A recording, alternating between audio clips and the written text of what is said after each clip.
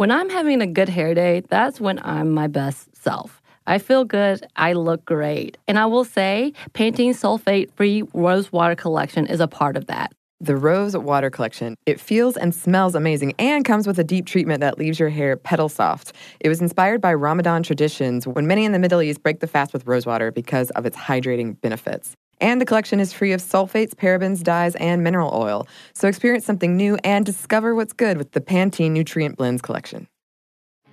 Hey everyone, I'm Stephen Hayden. And I'm Jordan Runtagh. Join us as we unveil our new music podcast, Rivals. It's a look back at famous music rivalries of the past. Every week, Jordan and I will explore a new rivalry, delving into all the dirty details about our beloved musical icons who just can't seem to get along with their fellow legends. And then we'll debate each other about who deserves to have the upper hand in these classic conflicts. You'll remember the biggest beasts from music history, and hopefully become aware of some you didn't know. Join us on Rivals, a new podcast from iHeartRadio debuting on February 26th. Listen and follow on the iHeartRadio app, Apple Podcasts, or wherever you listen to your favorite podcasts.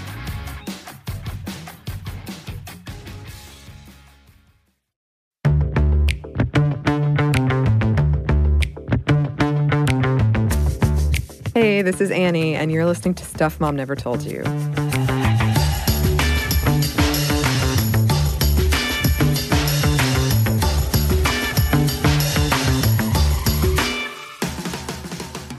Today, we're joined by a guest co-host that I'm very excited about, Beth Newell.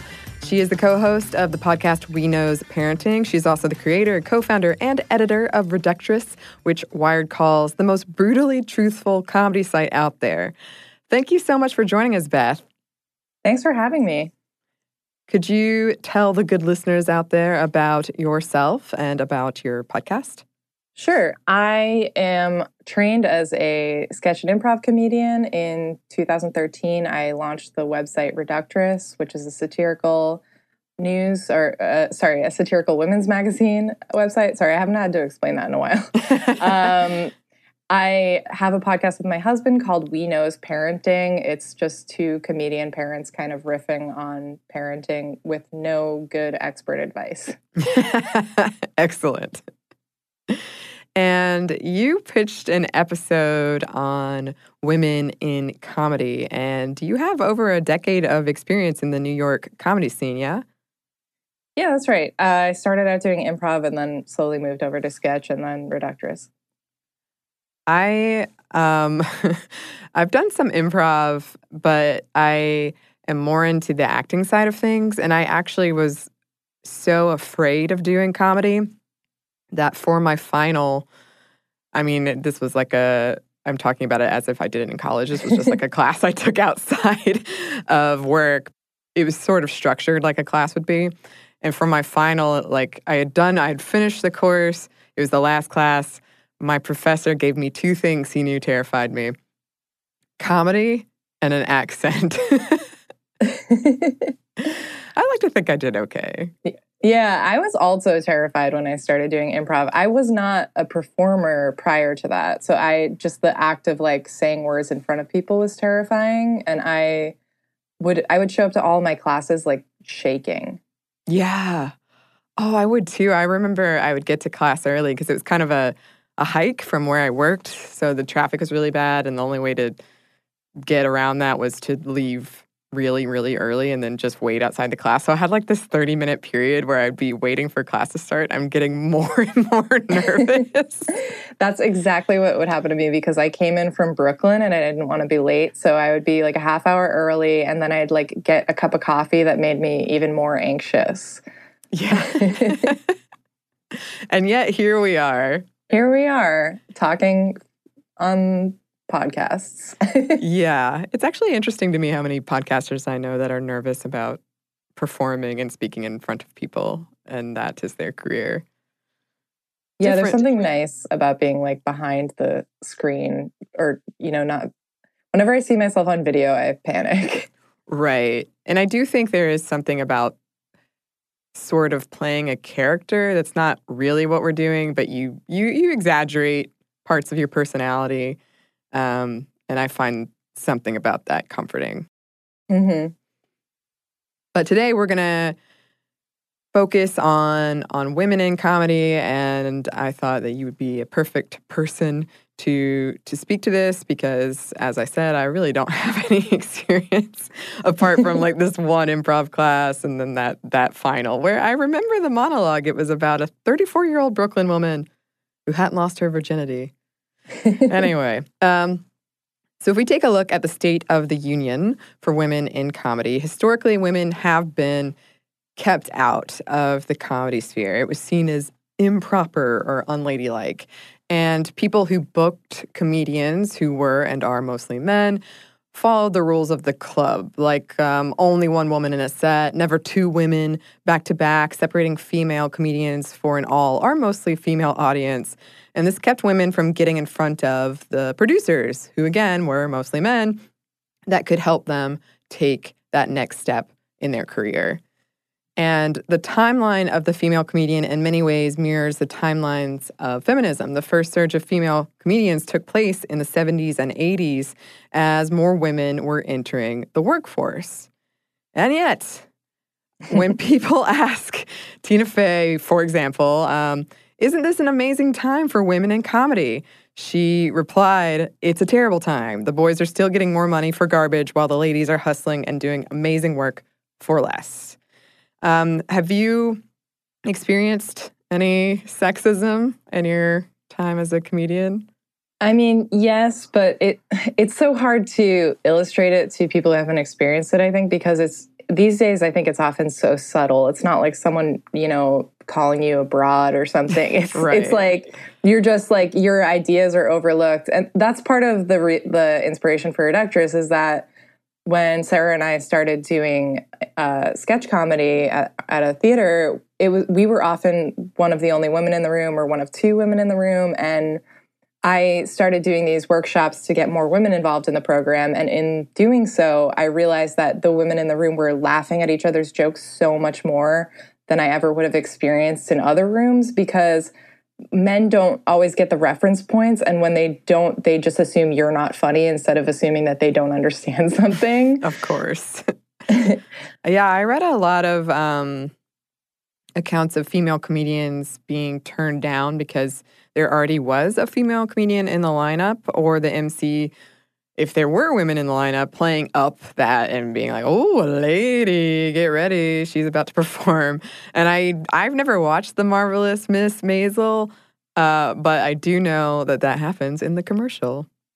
And I think it's funny because even as we're starting to do better with diversity, and I mean, by better, I mean like a little bit better, I think people's attempts to do that are often sort of for them to get like points instead of what the actual purposes of diversity would be, which is to like increase the like different kinds of voices you have in the room. So again, when you're the only Black person in the room or the only woman in the room, or even when you have like 2 or 3 women in the room, you're still often expected not to really speak to the things you care about and to sort of go with the flow of the people in charge, because we still rarely have women in charge in those situations.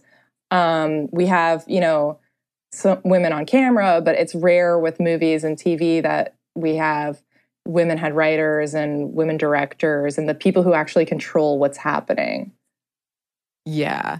And if we look at some numbers, men are 2.6 times more likely to play the funny one when compared to women. Amy Schumer is the only female comedian to rank in Forbes magazine and the first to headline a show at Madison Square Garden. And there seems to be this belief that women do women's comedy and therefore is niche, kind of like what you were talking about just a second ago. It's so funny because I've brought up Reductress to people who ask what I do for a living or, why there's a group of women congregating somewhere. Men will be very curious when women are congregating. And when I explain what Reductress is, I've literally had men tell me, "Oh, that's niche." Oh, man. And it's so funny because we're more than 50% of the population, and men have no problem doing like Batman everything. Like, that's not necessarily like everyone's interest, you know what I mean? But they have no problem channeling their own niche interests into media, Right. They'll have like Game of Thrones after the show shows. You know what I mean? Like, it's just like such specific stuff that they're allowed to do, and we still haven't been allowed to tell, I think, some of the most basic stories of our existence. Yeah, and I think a lot of us have heard the whole stereotype that women aren't funny. There have been studies about this. Of course there have. And the short version is men are more willing to take risk and more confident in their funniness, whether they are or not, but they aren't funnier. Men are also likelier to include humor when prompted to write freeform. One study conducted in 2012, where a group of undergrads were tasked with captioning a cartoon, men on average rated themselves at like 2.3 on a scale of funniness, 1 being the least funny and 5 being the most funny, and women gave themselves a 1.5. Yeah. 94% of the male participants believed men in general were funnier, 94%, and 89% of women agreed.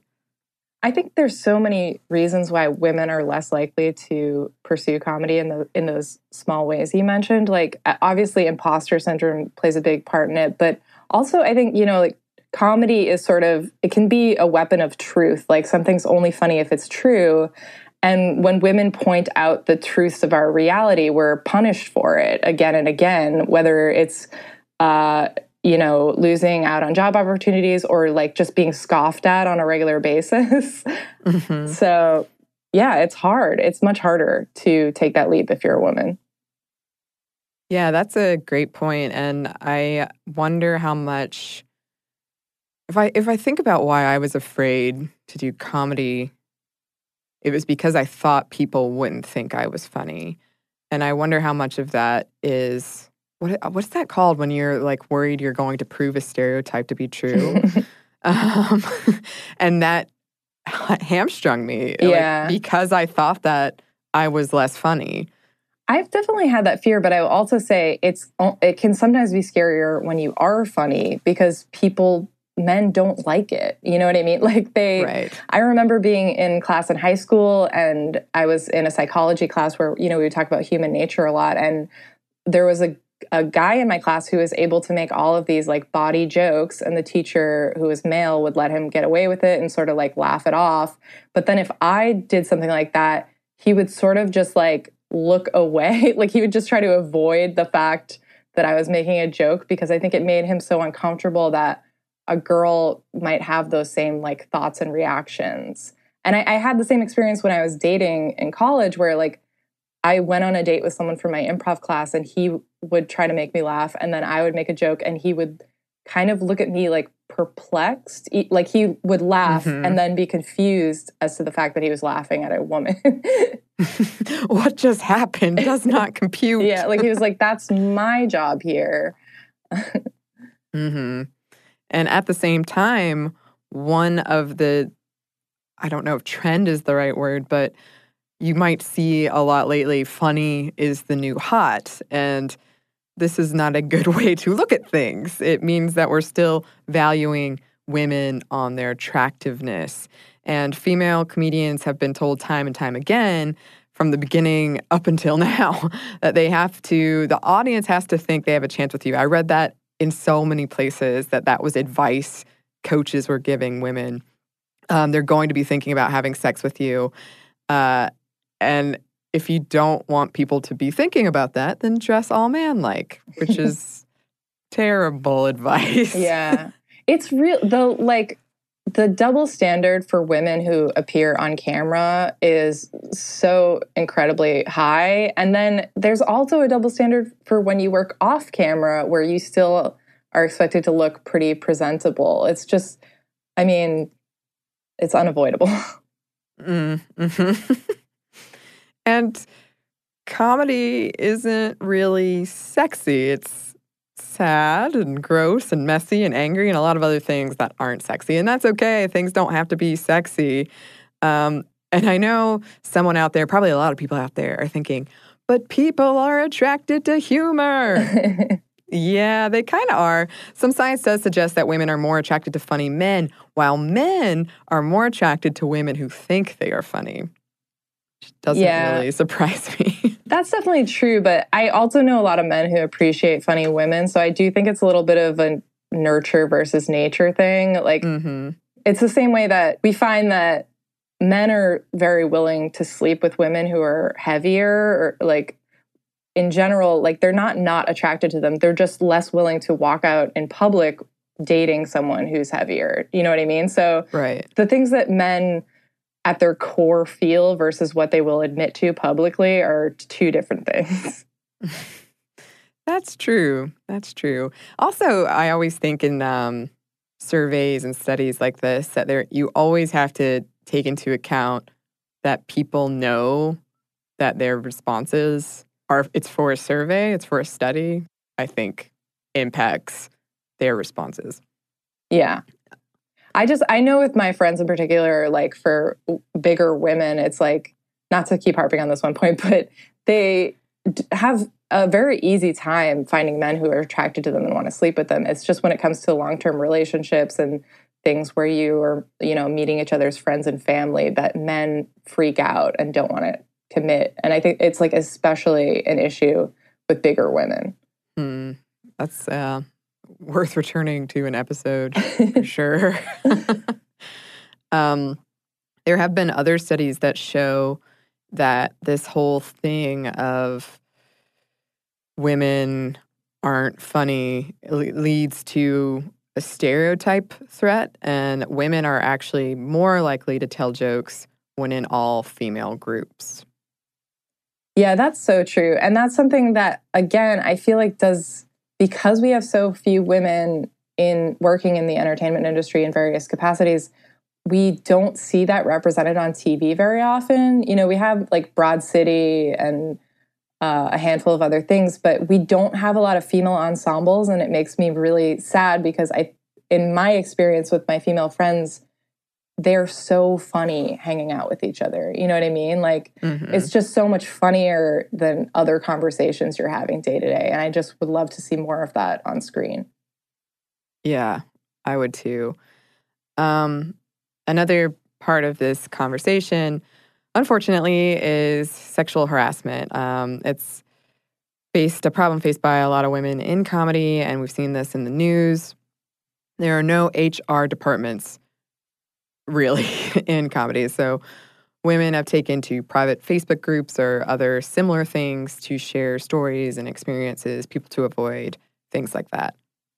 Yeah, I mean, I definitely think, like I said, having only one or two women in the room really impedes a lot of things. And I've noticed in the New York comedy community, as there's been a better balance towards women in certain rooms, that I think it's easier for women to talk to each other and share stories of these experiences. Yeah, and I know that I think increased social awareness, just because it is kind of an onslaught all the time of sexual harassment. I think that people are more willing to talk about it in the open right now. And I remember reading when I was doing the research for this episode that a woman was describing how she was in an improv, I guess, a show with someone she respected who was a teacher. And they started the skit, and it was like the boss, he was playing the boss, and she was playing the secretary. And he pushed her against the imaginary copy machine, which was a table, and started like kissing her and groping her. And she didn't know what to do, but she didn't want to appear like she wasn't going to play along with this guy that she respected. And that experience stuck with her for so long.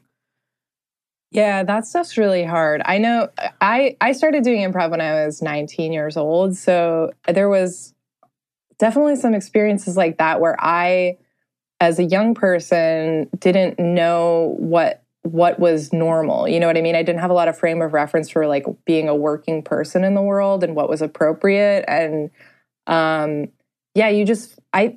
because these men in particular, I found in our comedy community, they tend to prey on younger women, whether it's because they find them more attractive or they realize they're better victims. I don't know. But they seem to be very good at finding women who are better prey, I guess, and that people that are younger and newer to the community and easier to single out. And yeah, it's just very scary when that's happening to you at any age, but I think especially at a young age, because you just have not been given a lot of coping mechanisms.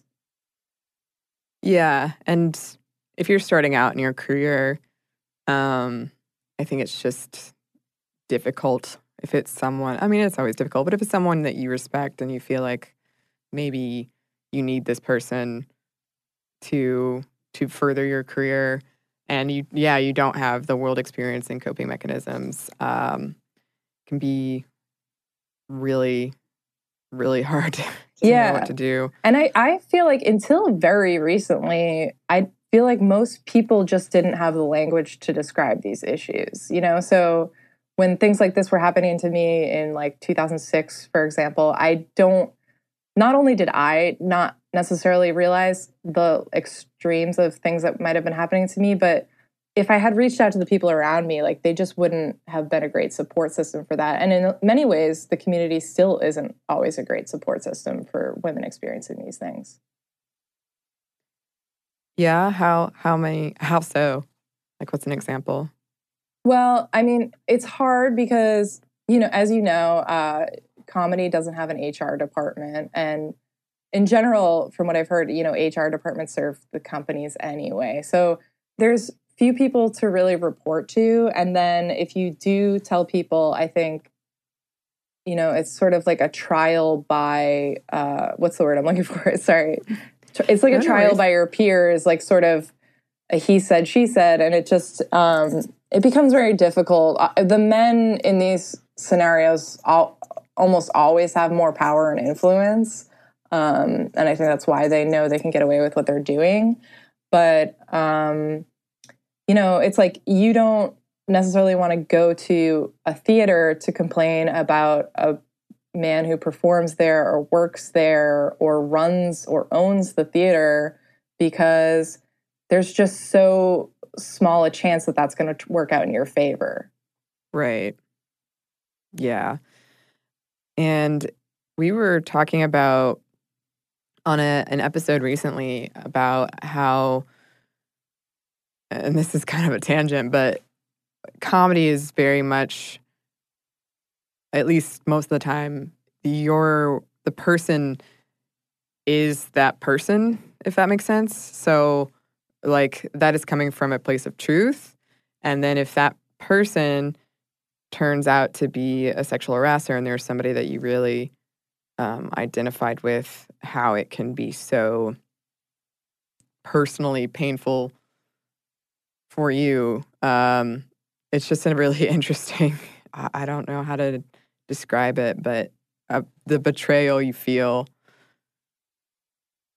Yeah, I mean, that's the thing is, it's like you don't want to believe these things when they happen. Like, none of us do. And I think especially if it's, one of your heroes that supposedly committed a certain crime, you really, really don't want to believe it. And if you're a man and you don't have a frame of reference for experiencing something like that done to you, I think you especially don't want to believe it, because you don't want to believe that these things happen to women. So it's very difficult. I mean, I feel like so many situations where I've seen this happen, people close to it it's a lot to reconcile. And I think that's what a lot of people are doing right now in every industry, is sort of like learning how to come to terms with how do we deal with these things and how do we find sort of like a punishment to fit every crime. And, it's complicated.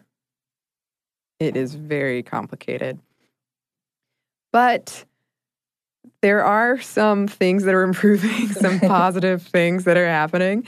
And we're going to get into that after a quick break. Forward from our sponsor. Okay, so a recent study found that a great hair day makes you happier and more confident. But that same study also revealed that 95% of women don't feel great about their hair. I can definitely relate to the confidence part, because if my hair is doing something a little weird, something I don't want it to do, then I can't stop thinking about it the rest of the day. Oh my God, we've all been there. Pantene's Rosewater collection feels and smells amazing and comes with a deep treatment that leaves your hair petal soft. It was inspired by Ramadan traditions when many in the Middle East break the fast with rosewater because of its hydrating benefits. And the collection is free of sulfates, parabens, dyes, and mineral oil. Your hair does look really great. Thank you. I actually worked in a place for a while that was very sensitive environmentally, and we weren't allowed to use shampoos that had sulfate in them. So that's something that I look for these days. And bonus, I love the way that my hair looks now. So experience something new and discover what's good with the Pantene Nutrient Blends collection. This episode is brought to you by NBC's Good Girls. Okay, the new season of NBC's Good Girls is generating serious buzz. Christina Hendricks, Retta, and Mae Whitman have never been more hilarious as America's favorite moms turned gangsters, Beth, Ruby, and Annie. Already this season, there have been some big twists and breathtaking surprises. The fans love it, and the critics do too. Variety calls Good Girls addictive and audacious. Entertainment Weekly says it's just what you need, and Rotten Tomatoes certifies Good Girls 100% fresh. So, if you've missed any of the new season, get yourself online and stream it now. And Sundays on NBC, watch it live. There's sure to be big twists and huge surprises. So you'll want to enjoy your Good Girls experience in a spoiler-free zone. The all-new, all-hilarious season of Good Girls, Sundays on NBC and stream anytime.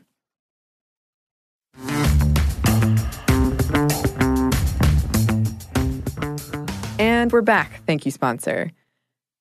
So yeah, things are improving for female comedians, and therefore, I would argue, for all of us. Comedy is diversifying very, very slowly, but it is. Lena Waithe became the first Black woman to win an Emmy for comedy writing last year. Issa Rae became the first Black woman to create and star in a premium cable show. And I was wondering, Beth, have you seen any positive changes in your time working as a comedian or being a part of the comedy scene? Yeah, for sure. I mean, there's definitely a lot of diversity initiatives happening right now. And there's just, I think, so many more performers out there, you know, even attempting these things. I've seen the New York comedy scene grow. It feels to me more diverse. It might just be, you know, I'm more aware of the stand-up scene than I used to be. But the New York comedy scene has also had sort of an explosion of a queer comedy community. So it's really great to see people be able to put up shows that are not just one woman or two women, but like a show that's all women or a show that's all queer people or, you know, Black people. And it's like what we were saying earlier, it's just easier to laugh at certain things and have those kinds of conversations when you're with like-minded people who've had similar experiences. So it's very exciting to see people not just get to be a part of it, but to really have their own vision that they're putting out there for what their experience has been and what they think is funny about their experience. It's exciting and it's refreshing just to hear these new stories because I feel like we've been telling kind of the same things for a while, and not just in comedy, but in general. Entertainment, and I love that it's finally diversifying a little bit. Yeah, I mean, I will say, I think it's diversifying on the ground. I think it's still very hard for people of color or women to get paid for comedy or to make it to TV or movie stage. Like, basically, the people who hold all the money and power are still, for the most part, white men. And that's like, it's really hard to get your ideas across to them. What is in your experience, like, how, I guess I'm new to the whole, I've never been working in comedy before. How does payment work on the ground level? Are you getting paid by like the club? The most common thing that I've seen is, you know, people putting up their own shows, and then the club might give them a cut of that, and then they might pay their performers. Sometimes the club does pay performers directly. I think the average like stand-up comedian is probably not getting paid for their show at all. And if anything, I would say they're maybe getting like $50 or something. It's not a way to make a living unless you have really made a big name for yourself and you're touring or you're getting a TV show or something. Yeah. That's been my experience in acting as well. I wonder how many jobs are like that we just don't know about, where a lot of people are doing work without getting paid.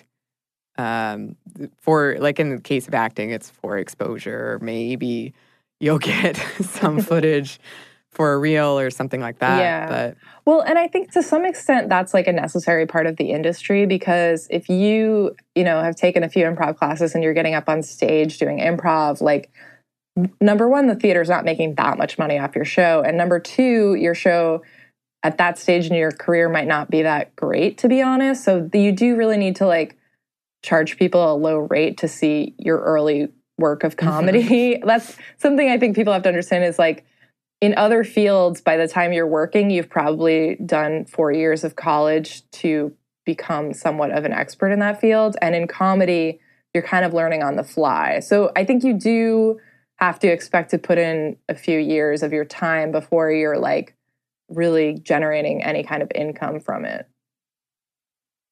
yeah, that's true. You gotta sharpen your skills, hone your skills a little bit. It's tough out there. It's hard for everybody. And I think even the people you see on TV or writers' rooms or whatever, I think for the most part, those people are probably making a lot less money than you realize, because they might get an okay rate for, 8 weeks of a writer's room, but then the show goes on break and they have to hustle to find more income for the rest of the year. You know what I mean? It's really hard at a lot of different stages. It's always been interesting to me that kind of this disconnect with comedy and comedians, you would think, are, I guess, generally, I don't know if happy is the word, but like to laugh. But then you hear about all of the work and the years of not getting paid and toiling away at, like, bad hotel rooms, and it's just kind of a disconnect. Yeah, no, it's rough. Yeah, and it's particularly for stand-ups. I mean, some people are more built for it than others, but just hanging out in, like, dark, dingy clubs all the time is not great for your mental health. Surprising. And I wonder, there actually isn't that much data specifically looking at women in comedy, because I was trying to get to the bottom of like pay and how much compared to male comedians are women getting paid. But I am curious if anyone out there has some data that I did not find. Yeah, I mean, I'm sure it's lower, as is every industry, and mostly just because you're not getting the same opportunities. For example, with writers' rooms, you tend to get paid on, like, your level of experience, which usually is how many writers' rooms you've been in before. And so, like we were saying, there's just less women in writers' rooms, so it's more likely that you're on the more inexperienced side, especially if you're a person of color. There's just, like, even less rooms that are staffing up with many people of color. So that's true. And we we went into the break saying that this was going to be the positives, and it's gone back to the negatives. But would you say, are there benefits for you personally that you've gotten from doing comedy? Yeah, I mean, like, as we were saying, speaking to improv before and how scary it is, I will say that doing something that feels that terrifying really makes a lot of other things in your life seem less terrifying. So if you can make up words on the fly in front of a crowd of people, it makes other public speaking where you don't have to make it up on the fly seem a little bit easier. And improv in general has a really great yes and philosophy and a lot of tools for being on stage with people that require a level of give and take that I think is just a really useful tool to have as a human in terms of how to interact with other people and how to be considerate of, their needs in space, and how to make sure you're, speaking up for yourself and not just like standing on the back line. I mean, the reason I do comedy, and I think the reason a lot of people do comedy, is just because we can't not do it. So it's sort of like as hard as it is, if I were to quit comedy, my mental health would go down the tubes immediately, because this is sort of like what keeps me going. Like, this is what I get excited about. Yeah, it is a very rewarding experience, and the little experience that I do have. I remember specifically when we had to do a show, an improv show, and I was so nervous. And there are only 4 of us, so you really had to pull your weight. And I came up with a kind of a way to close a scene that was going on for a long time.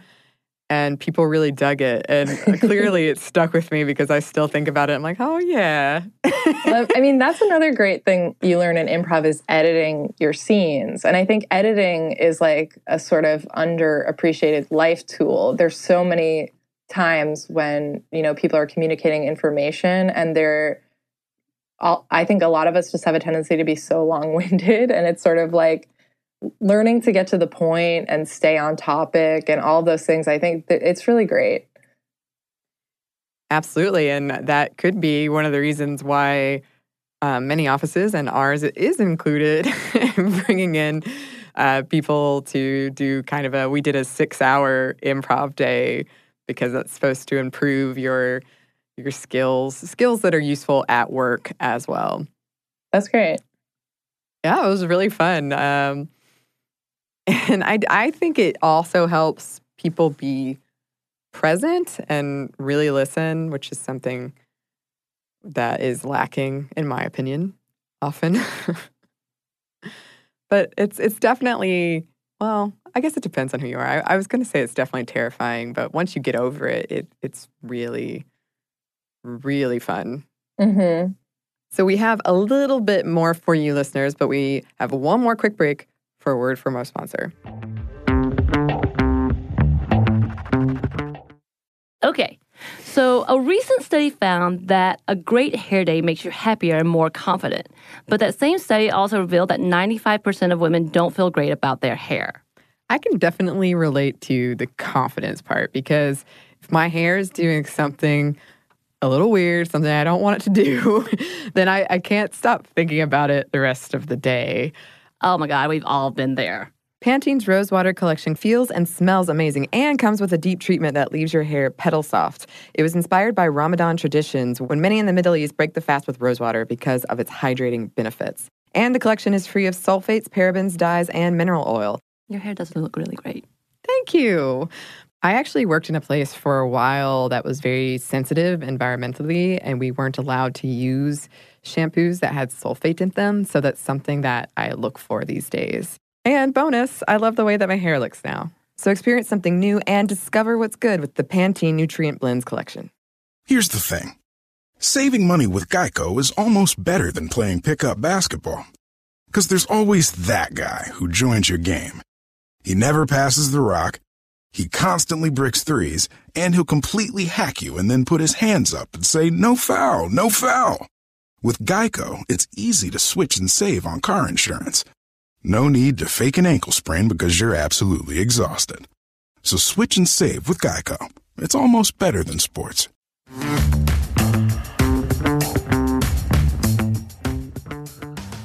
And we're back. Thank you, sponsor. So we've touched on a lot of problems that female comedians face, a lot of obstacles. So we wanted to look at things that we can do to change that, to improve things. One thing that I ran into in a lot of places is making sure that female comedians are a part of our children's media diets. Because it does start pretty young. The stereotype or kind of internalizing of women aren't funny, which I do think we're moving away from, but slowly. I think it starts pretty young. And if all you're seeing are comedians of a certain type, then you might start to think then that's what funny looks like. Yeah, for sure. I think, representation has a huge impact on our psyche, not just in terms of like seeing something once, but the amount of times you see someone like yourself represented on screen is like going to have a huge impact on how important you feel to the world around you. I know that a lot of women had sort of like a revelatory experience watching Ghostbusters when it came out a couple years ago, because it was just not just seeing, 4 women on screen, which is actually so unfortunately rare in the film industry, but to see them be like these action heroes and fight ghosts, like it sounds so dumb in theory, but then when you see it, you like are almost burst into tears because you just don't get to see something like that. Oh, absolutely. I would describe myself as someone who does not cry often. And both times where people have told me like, "Oh, Annie, you're gonna tear up seeing this movie because it's mostly women and they're like well written and powerful and funny."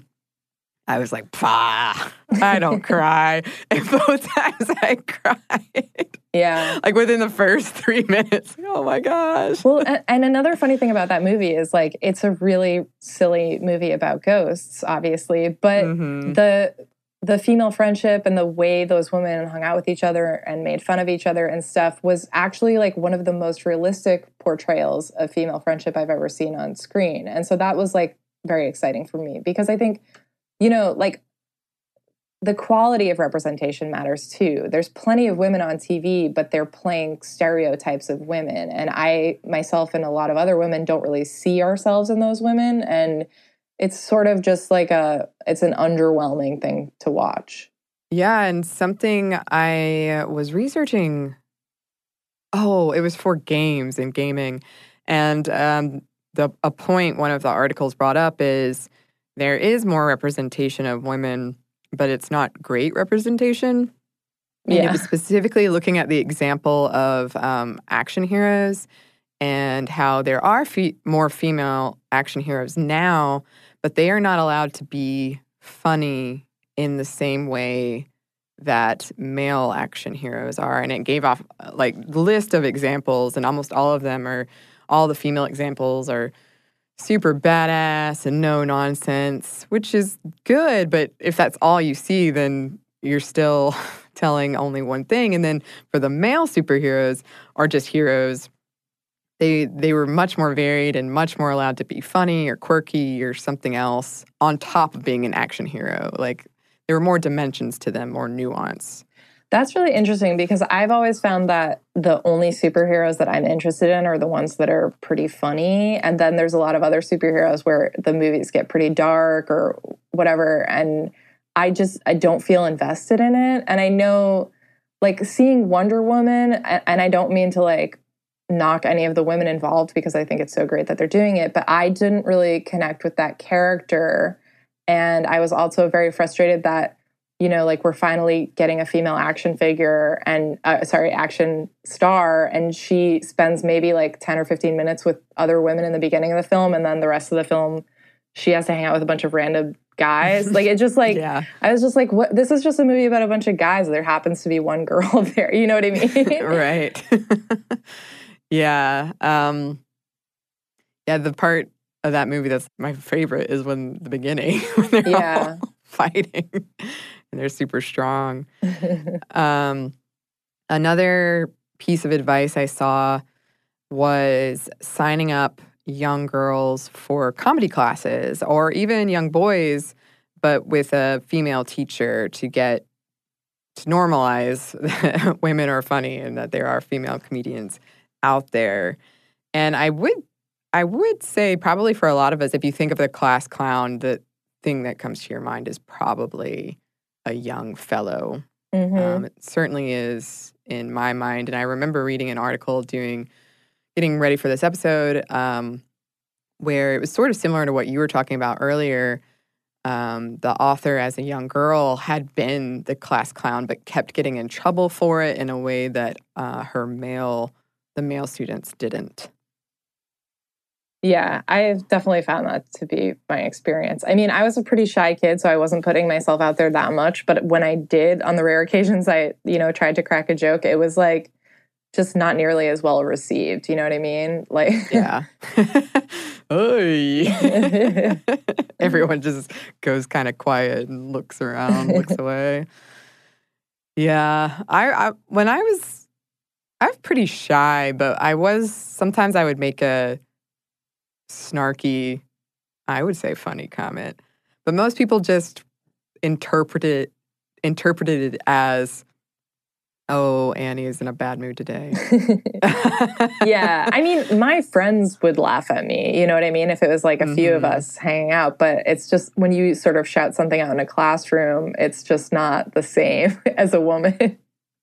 Right. Our class clown was a dude, and he definitely could get away with a lot of stuff. He once started a food fight, like stuff that I'm sure if I had started a food fight, it would have been a different story. Well, that's the thing is, like, even when teachers were mad at boys like that, they'd sort of be like laughing at the same time. Like, you know, it's like, ugh, Jimmy. And then when you're a girl, you just sort of get this like cold response, like where they're like, okay, let's move on, you know? Yeah, how irresponsible of you. Do you have any advice for young girls and women who are interested in comedy?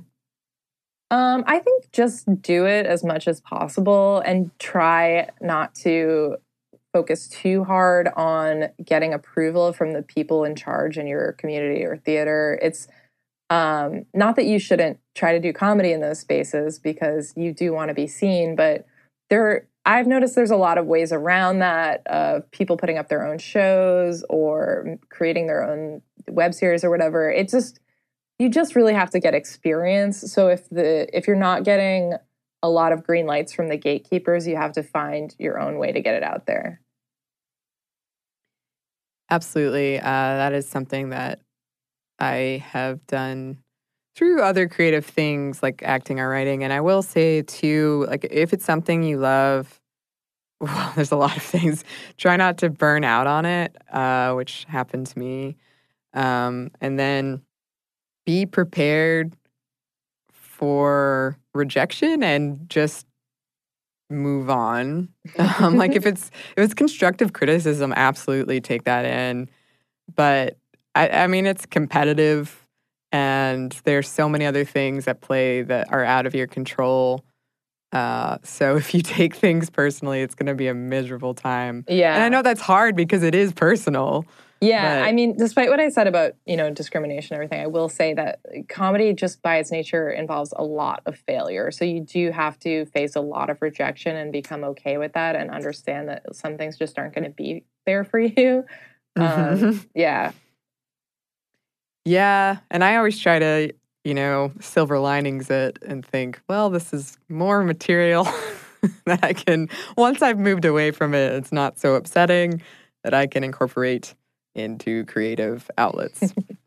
There is a U.S. nonprofit called Women in Comedy, and they are pushing for better representation of women and other marginalized folks in comedy. And they're based in Chicago. They have classes, events, resources for women looking to get into comedy, and they've put up chapters in the cities across the United States. So check them out if this is something that resonates with you. And I would give it a try. If it's something you maybe barely in the back of your head thought, maybe I'll do it, I would give it a try. Yeah, I mean, even if you don't end up pursuing comedy, I think it's a really great life skill for so many areas of your life. Yes, I agree. What would you like to see change as someone who's worked in comedy? Are there any actionable things that we could do?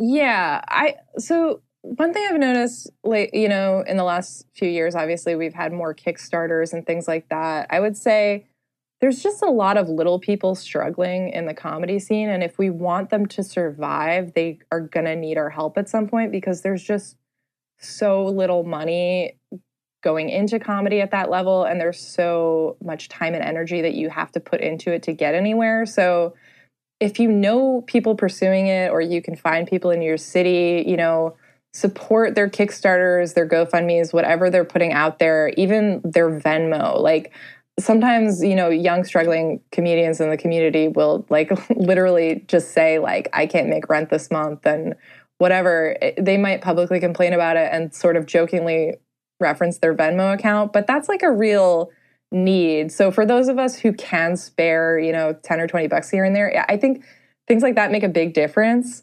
On a larger scale, I think just support TV shows, theater shows that feature diverse groups of people, watch TV shows. I also, personally, my thing is kind of like divesting from white male stuff. So if there's a TV show that other people are watching that has a bunch of white dudes, I mean, first of all, I get kind of like turned off by watching it immediately because it just feels so stale in 2018. But I'll just not watch it. Like, just because a bunch of guys are recommending something to you does not necessarily mean it's that good or worthy of your time. And you don't have to have something to talk about with them. You know what I mean? Like, it's just be discriminatory about what you're supporting with your time, energy, and money.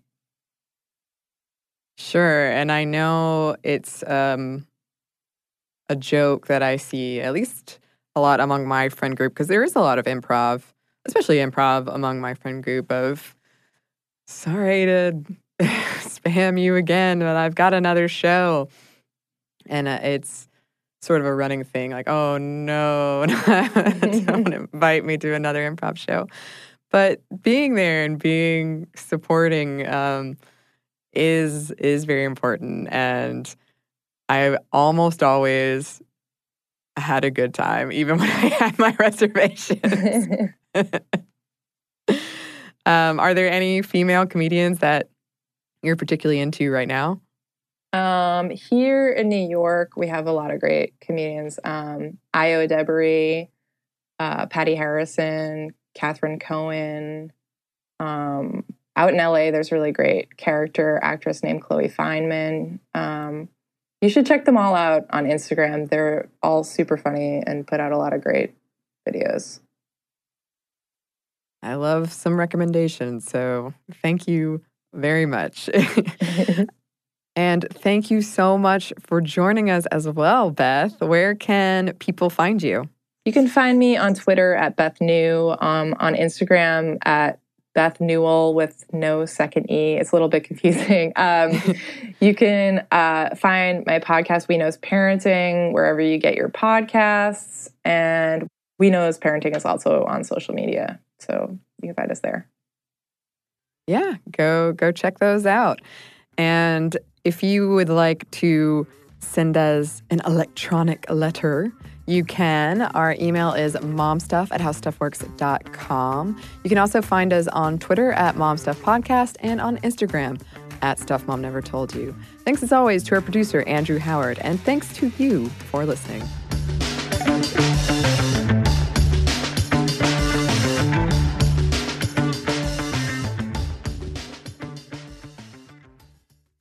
So here's something that some of you might find shocking. 95% of women don't feel good about their hair, but Pantene is changing that. Pantene's Rosewater collection combats bad hair days with an innovative formula that uses rosewater derived from the petals and buds of the Rosa gallica plant. With Pantene's Rosewater collection, I can really feel how much more hydrated my hair is. And it's sulfate, paraben, dye, and mineral oil free, which makes me feel good because who needs all those additives? Experience something new and discover what's good with the Pantene Nutrient Blends collection. This episode is brought to you by NBC's Good Girls. The new season of NBC's Good Girls is generating serious buzz. Christina Hendricks, Retta, and Mae Whitman are hilarious as America's favorite moms turned criminals. This show is the perfect blend of comedy, action, and romance. No wonder critics call Good Girls your next TV addiction. And Rotten Tomatoes rates it 100% fresh. Ooh, Good Girls, Sundays on NBC. The new season has already had some wild twists, so watch live. And stream anytime.